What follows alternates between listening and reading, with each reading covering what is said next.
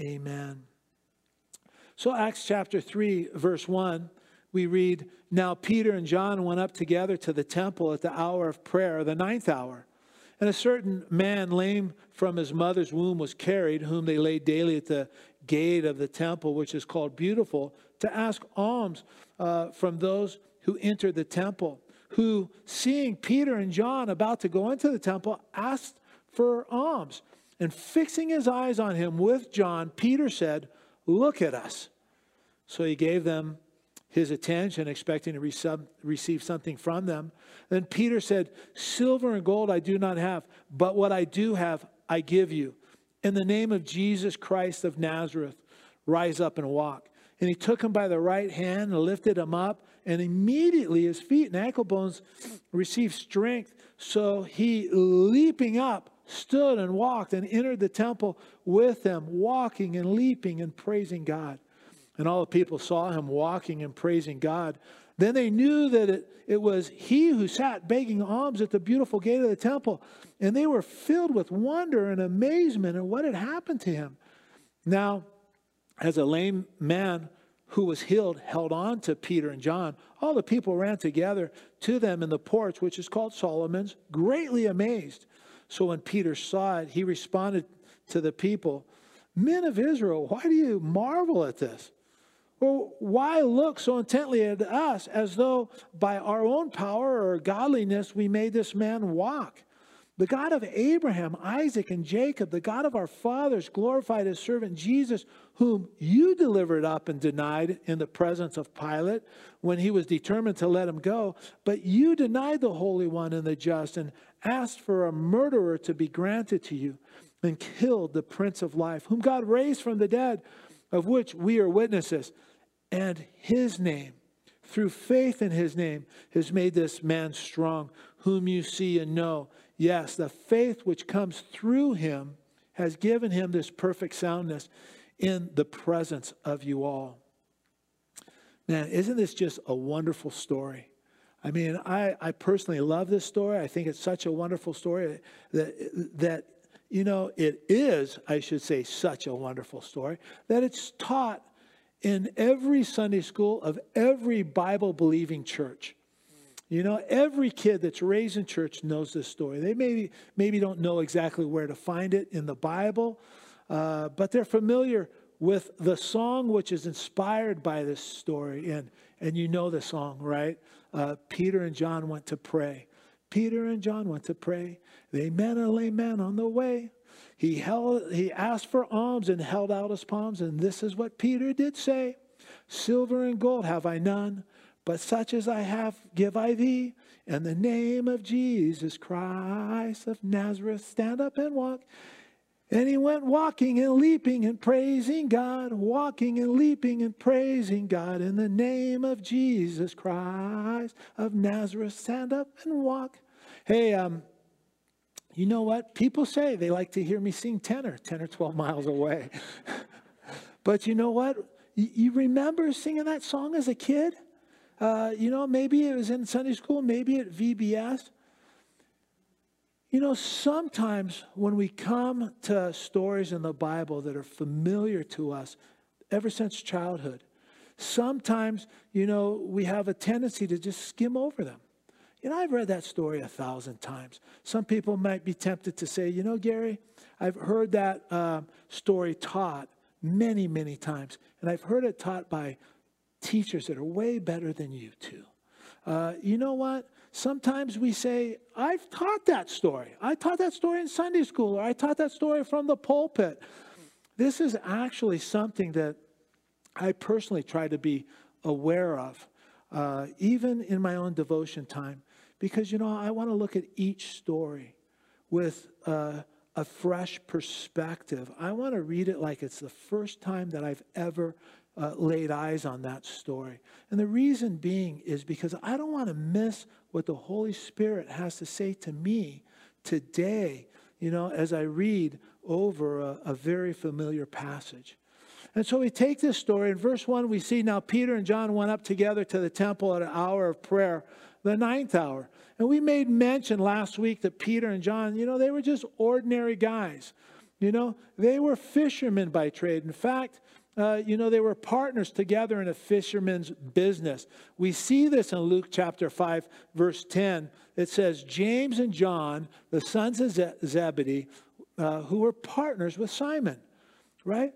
We also made mention last week how John had really stuck by Peter, you know, through all of Peter's blunders, you know, in the midst of all of his pride, through all of his failures, all the silly things that he said and did, John stood by Peter. And we shouldn't forget, you know, before Jesus was crucified, these two guys were actually in competition with each other. And to be fair, it wasn't actually just Peter and John competing with each other. It was all the apostles. All of them were arguing who was going to be greatest in the kingdom. And the competition got to be so fierce. You might remember Matthew 20, that James and John, you know, they come to Jesus with their mom. And, you know, she comes and she asks Jesus to let each one of her boys sit on thrones next to his, one on your right and one on the other on the left in your kingdom. And to be completely fair, you know, we don't want to be too hard on these guys. But that was before Jesus sent the Holy Spirit. And now we see Peter and John filled with the Holy Spirit. They're walking together. They're working together. They're going to the temple together. They're praying together. There's no competition. There's no more, I'm greater than you. You know, there's just this beautiful unity of the Spirit and the bond of peace. And in coming weeks, we're going to see these two guys, they're going to be sent out together to Samaria, Acts chapter 8, where they're going to pray for the Samaritans who received the word of God, but they're going to go and pray, lay hands on them so that they might also receive the Holy Spirit. You know, it's such a wonderful thing when believers are not in competition with each other. You know, when we're not at odds with each other, but we're just seeking to see Jesus magnified and glorified. Psalm 133 is a song of ascent penned by David, you know, and as the Jewish men were traveling up to Jerusalem while ascending to the temple, they would sing the songs of ascent. Psalm 133 says, behold how good and how pleasant it is for brethren to dwell together in unity.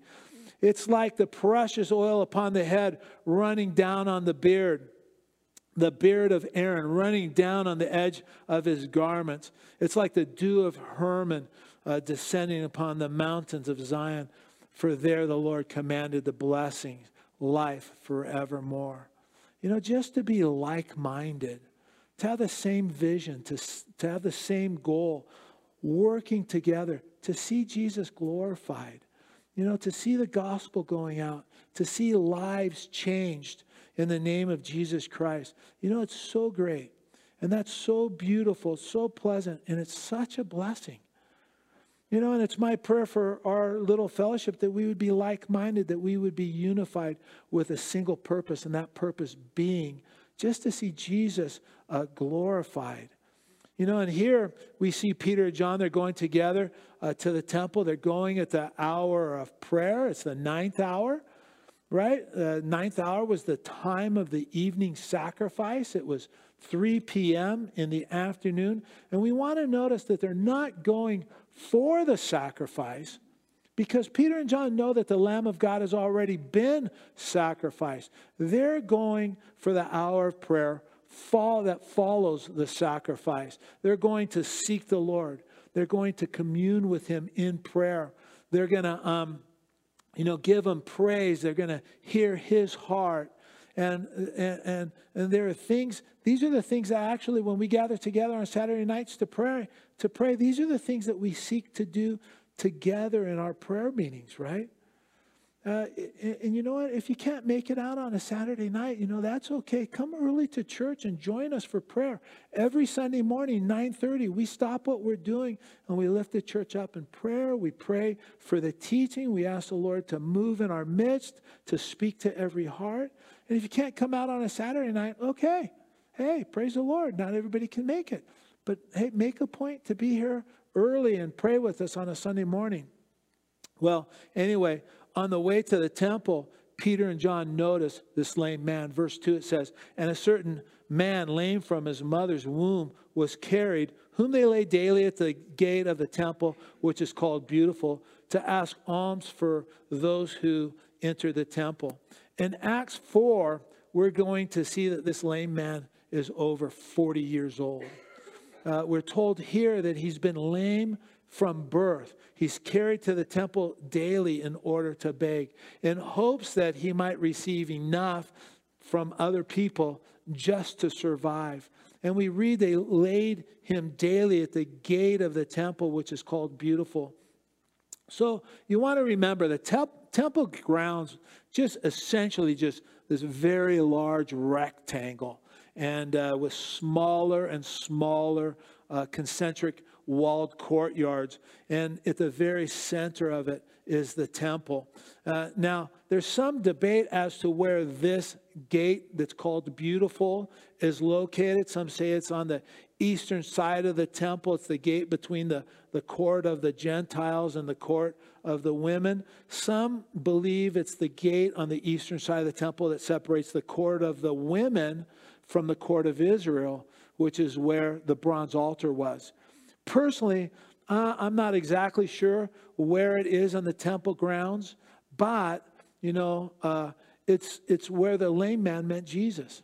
And you know what? Wherever a person meets Jesus, that's a beautiful place.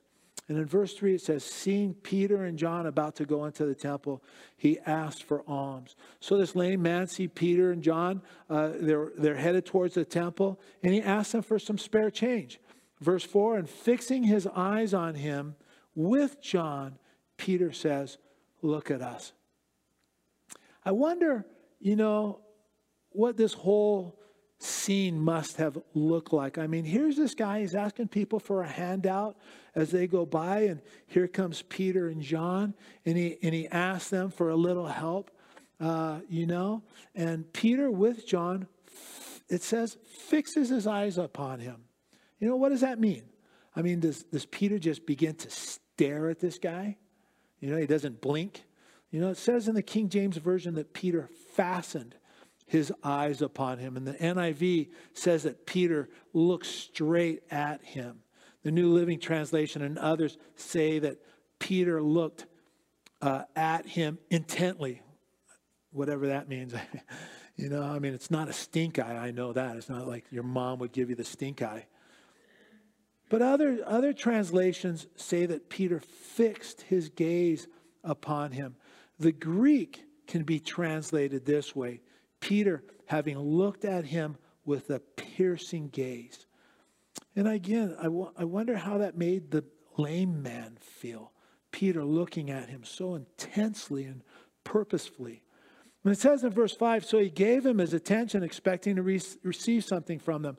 The lame man, he looks back at Peter and John, and he says, and it says that he's expecting to receive something from them. He didn't know what to expect, but, he was just hoping. He was just waiting for them to give him something, right? In verse 6, it says, then Peter said, silver and gold I do not have, but what I do have I give you. In the name of Jesus Christ of Nazareth, rise up and walk. And he took him by the right hand and lifted him up. And immediately he felt his feet and his ankle bones receive strength. So he, leaping up, stood and walked and entered the temple with him, walking and leaping and praising God. I wonder if when Peter said to him, hey, silver and gold, I don't have any. I wonder if the lame man thought to himself, great, just another one of life's disappointments. However, Peter looked upon him with this piercing, penetrating gaze, and he saw the real need. This guy's real need wasn't a handout. It wasn't a coin or two. It was Jesus. Have you ever been faced with a situation or a demand that you knew that it was just impossible for you to meet that need, meet that demand? Have you ever been in a situation involving a person, with such a great and overwhelming need that, you just didn't know what to do, or you didn't know what you could say. You knew that, you had nothing of any sufficiency to meet the need or to say something that was needed. That's actually the perfect time to start speaking about Jesus, right? To speak of his love, to speak of his power and his willingness to forgive, to speak of his power and his willingness to heal, to speak of his ability and desire to save. That's the perfect time to speak of the cross. And a person with a desperate need needs desperately to hear about Jesus, right? Peter gives this lame man Jesus, and he receives strength and healing. I love this story because I think this story has our past, our present, and our future all rolled up into one story, right? We are, or at least were, the lame man. We were born unable to walk. It's a picture of sin, being born in sin, having a sin nature, unable to walk with God. That sin nature impedes our walk with God, unable to walk with him in a way that's pleasing to God. As a result of Adam's fall, we became crippled in our walks with God, and because we inherited this sin nature. And this man in the story, he's also poor. And because of sin, we're spiritually bankrupt before God. Right? We owed such a great debt with no possible way of ever paying it back, no possible way of ever being released from that debt. And this lame man was outside of the temple. He was completely unable to enjoy and experience the things of God. And again, as sinners, we're separated from God without any measure of hope at all. This lame man was just hoping against hope to just receive something, some small handout that would get him through to the next day. And I think that's the situation he was in when Peter saw him and looked at him with this piercing gaze. And maybe you're like me. Maybe you can relate to this lame man on a deeper level. There were many times before Jesus came into my life that I was doing all I could do, just trying to hang on. Where I found myself just trying to get by. Just trying to survive another day, just hoping that one day things would change. But all too often, I'd look honestly at my circumstances and conclude, you know what? It's just really hopeless. It's impossible. Nothing's going to change. Things are the way that they are. And you know what? You just better get used to it because it's not going to change. And then one day, as if someone looked deep into your heart and they knew that you were totally hopeless and they told you about Jesus, right? And how he loved you, how he would forgive you and accept you just as you are. It wasn't what you were looking for, but it's what you needed. It's what you were really, really deep in your heart longing for. It's what you were looking for, what you hoped for, just deep down in your soul. God's unconditional love, God's forgiveness, God's acceptance. It was all too good to be true. But that's what salvation by grace is all about. You're not actually looking for it. You're not out hunting for it. But Jesus just comes to you and he heals you, makes you whole again, fills you with his love and his amazing grace. Do you remember when that happened to you? Do you remember how that happened to you? Maybe it was someone taking you by the hand and praying for you. Maybe it was like the experience that I had where, you're just so tired of living. When you heard about Jesus, you needed it to be true. You wanted it to be true. And like me, in an act of desperation, you just knelt down and asked Jesus, Lord, if it's true, you show me and I'll give you my life. And suddenly you were washed, you were cleansed, you were born again, and you received strength. A certain kind of strength that allowed you to get up, to get going again. And you couldn't explain it, but you knew you were changed. Remember how it was. You knew you were changed. Joy filled your heart, and you started to thank God, and you began to praise and worship the Lord. You might say, well, okay, that's not what happened to me, Gare. Well, okay. Maybe, you didn't have an emotional experience. Not everybody, it's not about our emotions. Not everybody has emotional experience. But if Jesus is your Savior today, if you truly understand what he's saved you from, right? What he has done in order to save you. If you understand the future that he has for you, the plans for your life and in eternity, then you too should be leaping and jumping and praising God. If you're not feeling in awe of what Jesus has done for you, can I encourage you to take time to get away with him and just sit with him? So many things in the world seek to rob us of our joy. Distractions like the phone, the kids, maybe the grandkids.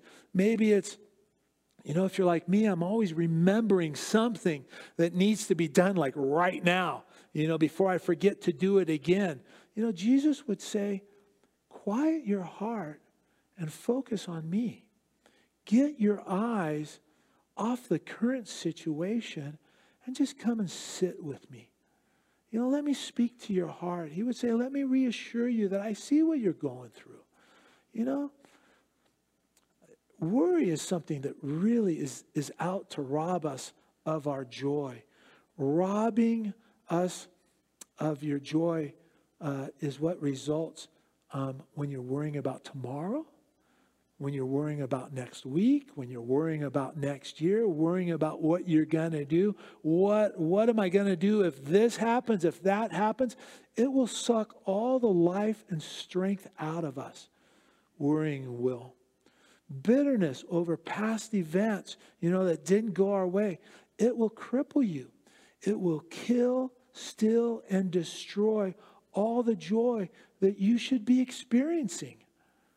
Right? And through it all, Jesus would lovingly say, look to me. Seek me. I love you. I'll see you through it all. But the biggest threat to our joy by far is just plain busyness. I mean, constantly being on the move, being at critical mass. I don't know about you guys, but often I'm just at critical mass. Having so many things on your plate, you just can't handle one more thing. And in today's world, that just happens to be something that's very easy to do. Just being, overwhelmed with the sheer number of things that we need to do, especially as we enter into the holiday season. Jesus would say to you and I, come away with me. Seek my face and I'll give you strength. We have such a great need to just keep Jesus at the center of our lives. Whatever that takes, whatever it takes to make that happen, you know what? He's our shepherd. He's our strength when we're weak. He's our hope when we're hopeless. He's our healer when we're broken.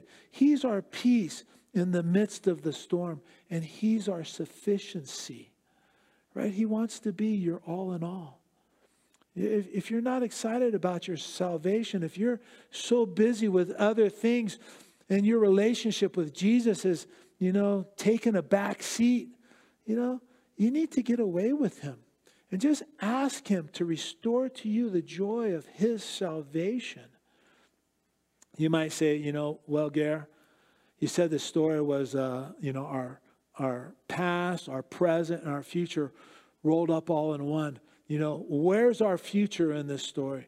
Well, the way I see it is if you have a heart to be a man or a woman that God uses, we actually find the characteristics of the men and women that God uses. God reveals them to us right here in this story, right? We have them right here in front of us so that we can learn from them and then adopt them, incorporate them into our lives. There are 6 characteristics that Peter and John display for us here in the story. And these, I think, are the characteristics that are found in everyone that God uses mightily for his glory. And we've already mentioned, that we've already noticed that Peter and John was just ordinary guys. That's not one of the 6 characteristics, but that's an important thing.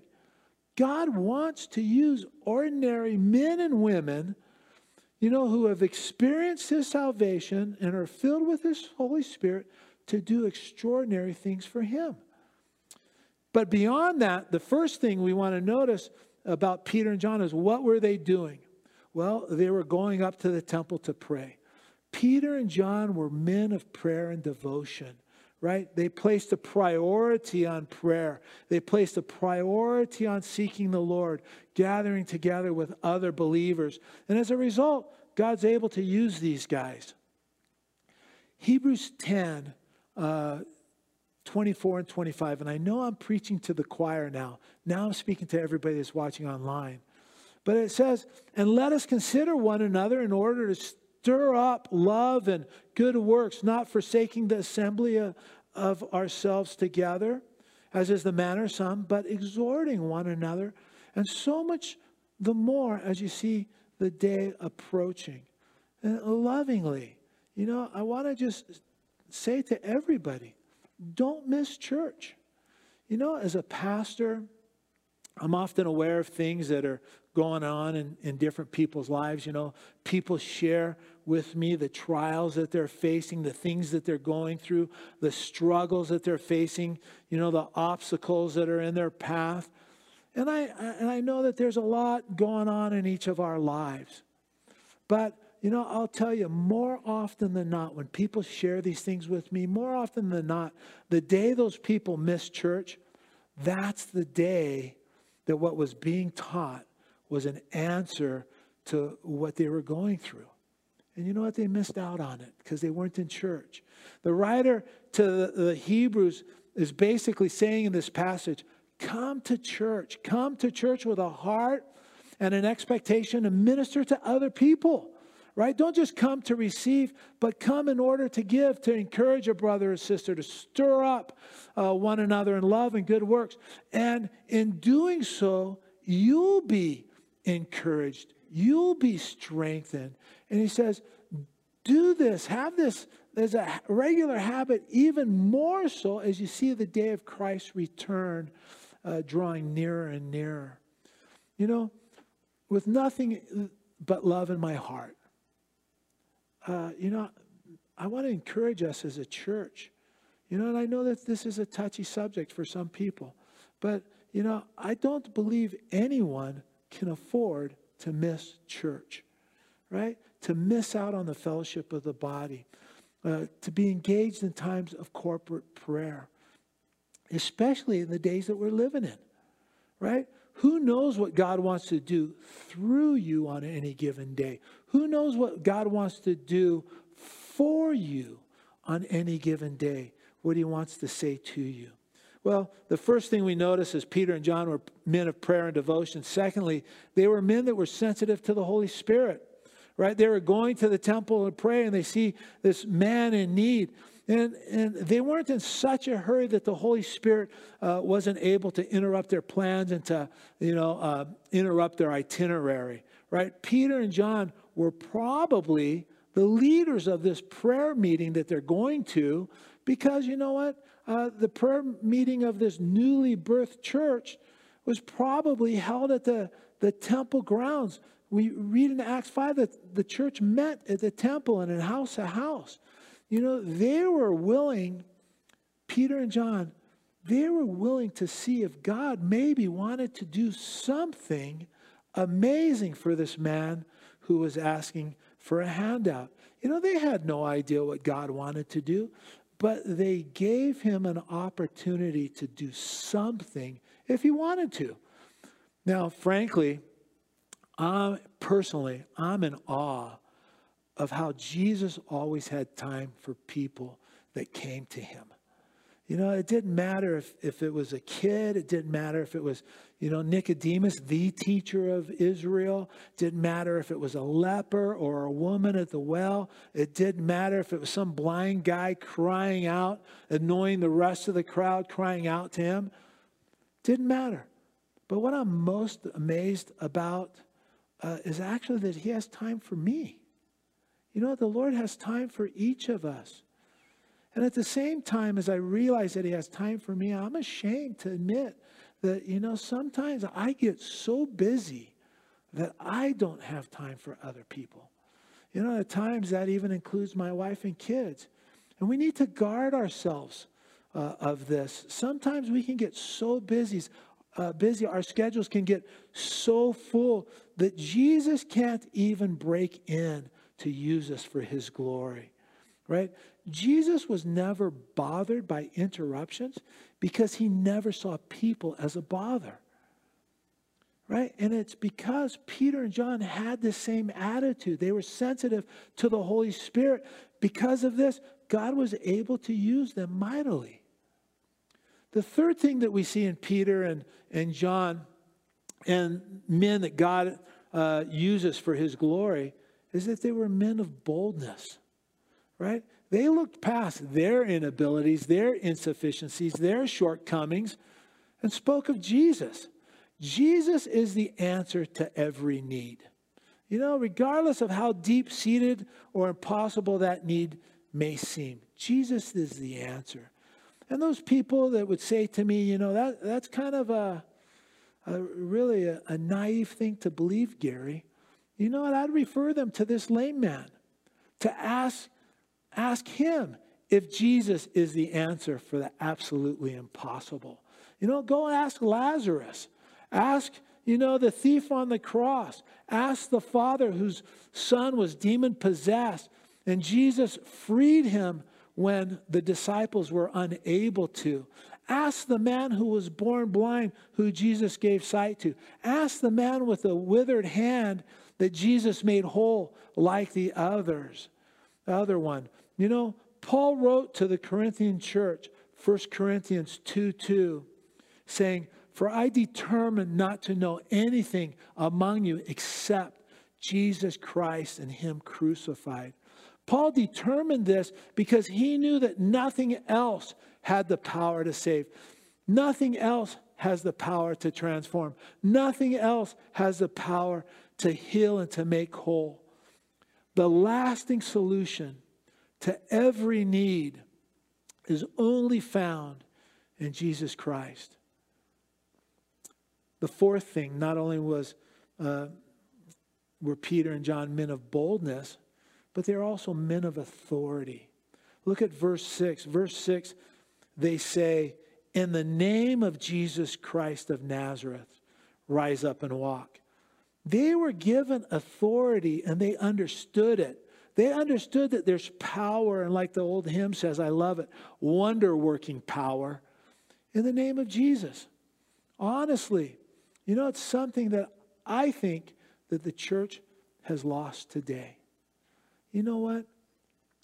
Peter and John, and all the disciples, and the church as a whole, all of us, we've been given the authority to go into all the world. Jesus said, "Go therefore and make disciples of all nations, baptizing them in the name of the Father and of the Son and the Holy Spirit." Right? And Peter and John understood that they had the authority to teach them to observe all things that Jesus had commanded. And they believed that with that authority came Jesus' presence, right? That he would always be with them, even to the end of the age. And they knew, well beyond a shadow of a doubt, that at the very name of Jesus, every knee will bow, every tongue will confess that he's Lord to the glory of the Father. And they knew that in the name of Jesus, they could assure those people who were willing to repent of their sins and receive Christ as their Savior, they were able to assure them that their sins were forgiven. Right? Oh, how I pray that our church would understand the authority that God has given us, that we would live in that authority, that we would walk in that authority as believers in Jesus Christ. Peter and John understood that authority, so God was able to use them mightily. The fifth characteristic we want to notice in those that God uses is that Peter and John were men of faith, right? They had no power in and of themselves, right? There was nothing, humanly speaking, that they could offer this man, right? Nothing of eternal value. And they knew it, right? Other than Jesus Christ. Sure, they might have been able to give him a coin or two, but what value is given, this guy a buck or two? The very next day he would be begging again, trying to make it through another day. So what do? They reach out in faith, they grab this guy by the hand, and they raise him up. Now, I'm not suggesting that you go over to Steve-O after the study or anybody else. I didn't think we'd have 2 wheelchairs in church today. Don't go to somebody in a wheelchair, grab them by the hand and in the name of Jesus Christ of Nazareth, stand up and walk. That's not what I'm suggesting. But what about reaching out to somebody that's crippled by fear this morning? Somebody that's hobbled by guilt. How about reaching out to that person who's fallen into sin and taking them by the hand, when it seems humanly impossible to help them out in any way? How about taking them by the hand and lifting them up in the name of Jesus Christ of Nazareth? Hebrews 11:6 says, without faith, it's impossible to please God. Peter and John were men of faith, and because of that, God was able to use them. The sixth thing that we see here is Peter and John were also men of humility. Look down, verse 9 says, and all the people saw him walking and praising God. Then they knew that it was he who sat begging alms at the beautiful gate of the temple, and they were filled with wonder and amazement at what had happened to him. Now, as a lame man who was healed held on to Peter and John, all the people ran together to them in the porch, which is called Solomon's, greatly amazed. And when Peter saw it, he responded to the people, men of Israel, why do you marvel at this? Or why do you look so intently at us as though by our own power or godliness we had made this man walk? The God of Abraham, Isaac, and Jacob, the God of our fathers, glorified his servant Jesus, whom you delivered up and denied in the presence of Pilate when he was determined to let him go. But you denied the Holy One and the just and asked for a murderer to be granted to you and killed the Prince of Life, whom God raised from the dead, of which we were witnesses. And his name, through faith in his name, has made this man strong, whom you see and know. Yes, the faith which comes through him has given him this perfect soundness in the presence of you all. We'll get more into this, preaching and teaching that Peter does next week, Lord willing. But what we see here is Peter and John give all the glory to Jesus. I once heard Alistair Begg, I like listening to Alistair Begg. I like the Scottish accent, but he said one time, when he was a little boy in Scotland, he was in a sweet shop. He was in a candy store, and a lady looked at him and, bent over the counter and said, in that Scottish accent, aren't you a fine-looking lad? And another customer in the store, goes up to Alistair. He's just a little boy, and said to him, flattery or praise, flattery is like perfume. It's okay to smell, but you don't want to swallow it. And God's glory was safe with Peter and John in this story. And it's a question that I often ask myself, is God's glory safe with me? I don't want my fingerprints to be found all over God's glory. I don't want to be found touching what God is doing or wants to do as if somehow it's from me. No, I don't want that. And because Peter and John were men of humility, giving God all the glory, God was able to use them mightily. What was the result of Peter and John's commitment to prayer and devotion, sensitivity to the Holy Spirit, willingness to be bold, understanding the authority given them in the name of Jesus, expressing faith in view of what seemed humanly impossible, and their willingness to be humble? The result was the work of the Holy Spirit that radically changed another person's life. And verse 8 says, so he, leaping up, stood and walked and entered the temple with them, walking and leaping and praising God. And verse 9, we see when all the people saw him walking and praising God. Verse 10, they were filled with wonder and amazement. Or, literally, the Greek says this: they were filled with amazement and were in a state of mental imbalance because of what happened. In other words, they were freaking out. They were like, no way, right? And that's when the miracle meets the message. Verses 12 through 26, again, we'll look at this next week, Lord willing. But it's where Peter preaches the life, death, and resurrection of Jesus Christ, explaining what had happened from a biblical perspective. And then he gives an exhortation to be saved. In verse 8, we see, so he, leaping up, stood and walked and entered the temple with them, walking, leaping, and praising God. Now, it's just my nature, but I wonder what all of this looked like. Was this guy, was he waving his arms all around, and was he hooting and hollering and bouncing up and down like Tigger? What did it look like? And again, I don't actually know, but what I do know is praise was the appropriate response. It's to be our response to what Jesus has done in our lives. We should be men and women who have this understanding of what Jesus has done for us. And we should allow it to impact our lives in such a way that we're just consumed with praise. David, under the inspiration of the Holy Spirit, says that God inhabits or is enthroned in our praises. Psalm 33, verse 1 says, praise from the upright is beautiful. And Psalm 147, verse 1 says, praise the Lord, for it is good to sing praises to our God, for it is pleasant and praise is beautiful. One final thing that I'd like us to consider in this story. This is actually the first picture of the church in the Bible, right? The tongues of fire have passed from view. The sound of the rushing mighty wind is no longer heard. And the excitement of the fresh outpouring of the Holy Spirit is no longer present, at least in the way it was on the day of Pentecost.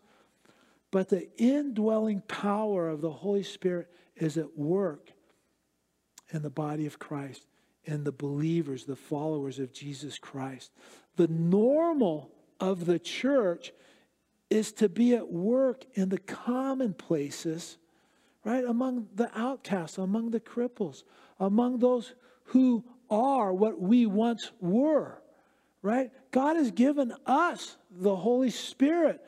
Whether it's visible or not, He's given us the Holy Spirit to reach out and rescue, right? To turn vision into victory, as we catch the vision, to go into a needy world. The question that I'm repeatedly confronted with is, will we answer that call? The message is not, our message can't be that we need social reform. Our message should not be, our vision should not be getting a certain political party in power there in Washington, right? Our message is Christ crucified, and our vision is to see Jesus glorified, to deliver the gospel to a lost and dying world, right? We can't waste time speaking about philosophies or current events. Time is short. We need to speak with urgency and deliver the words of life to those who are dying without Christ. Lame humanity is our opportunity. Lame humanity is at the beautiful gate, but they're on the outside, right? Will we give them Jesus in order that they may experience the healing, that they may experience the leaping with joy and turn to praising our Savior, right? And just as an added insight, I think it's interesting, instructive at the same time to see that this event is closely linked with prayer. Right? We need to be a praying church, right? We need to be a praying people if we want to see God do mighty things in the lives of people who need Jesus, right? We have an adversary. The Bible very clearly says we have an adversary. And the only way that we can take what he illegitimately claims as his own is to do battle in the spiritual realm. As a church, we can't be people that just meet once or twice a week, sing a few songs, and then expect our town, expect our neighbors, expect our friends and family to be saved. We can't stand afar off and expect people to come to Christ. We need to get into the fight, and we need to utilize all weapons of the warfare that have been given to us. The sword of the Spirit, which is the Word of God. And we need to pray.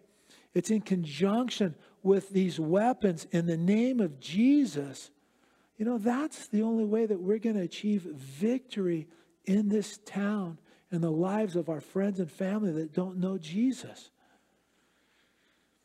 It's the only way that we can reach out to the wounded and the weary. It's the only way that we can reach out to the hurting and the hopeless and give them hope.